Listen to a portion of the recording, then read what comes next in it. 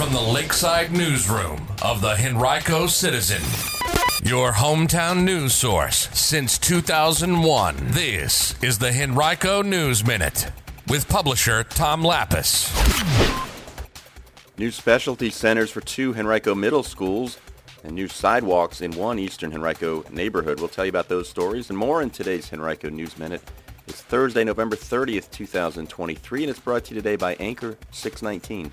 And now for the news.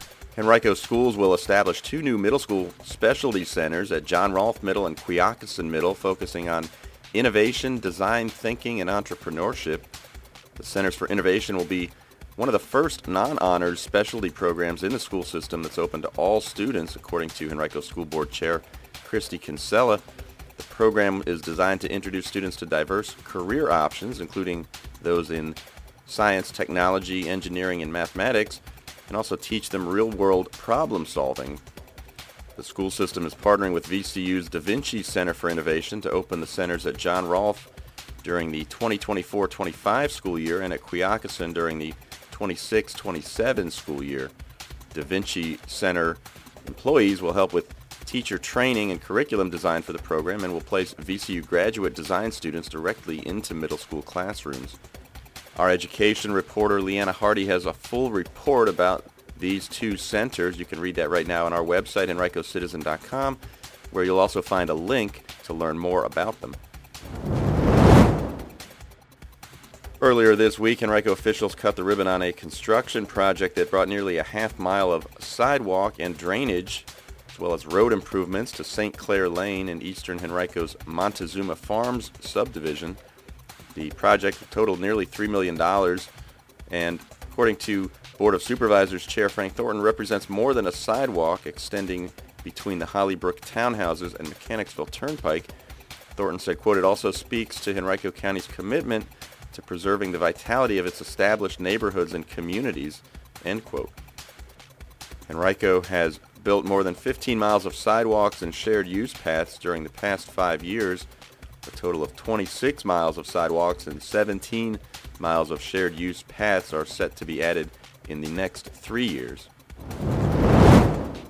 Monday's your chance to get a first look at the new Henrico Sports and Events Center. Henrico County will celebrate the opening of the center with an open house from 5:30 to 7:30 that night. The community celebration is free and open to the public. It'll include remarks by county officials, as well as a formal ribbon-cutting ceremony, as well as games, music, and giveaways for guests.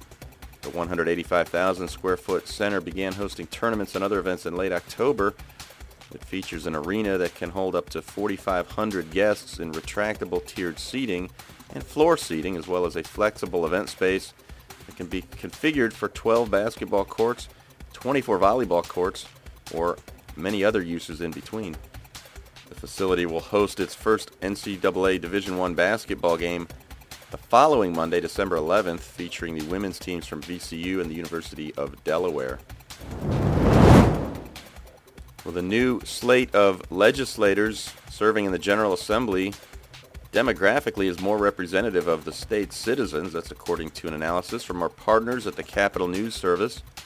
Some history will be made when the Assembly convenes on January 10th. The House and Senate both will have black leaders for the first time ever. Delegate Don Scott, a Democrat of Portsmouth, will be the first black House Speaker in Virginia history, and Lieutenant Governor Winsome Earl Sears, who's been presiding over the Senate since last year, was the first black woman elected to a statewide office in the state and the second woman overall. Virginia's black community makes up just below 21% of the state's population. Legislative representation will be slightly higher at just under 23%. You can read much more of this deep dive into the makeup of the General Assembly right now on our website, henricocitizen.com. A Henrico defense attorney who was found guilty of a sex crime now will have his law license suspended for 1 year by the Virginia State Bar Disciplinary Board.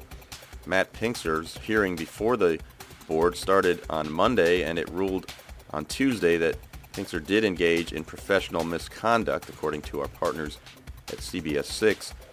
In May of 2021, Pinxer was indicted in Henrico on 3 felony charges, including rape, after he was accused by a VCU student of sexual assault. At the time, he was an adjunct professor at the university. Ready to bring in new business? Anchor 619 is your secret weapon for all things marketing. Founded by a Henrico native who has spent the last 5 years consulting businesses at Facebook, the founder is bringing her team's unparalleled expertise right here back to Henrico.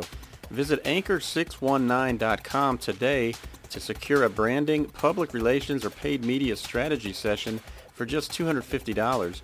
Don't wait to get started. Sign up at anchor619.com today.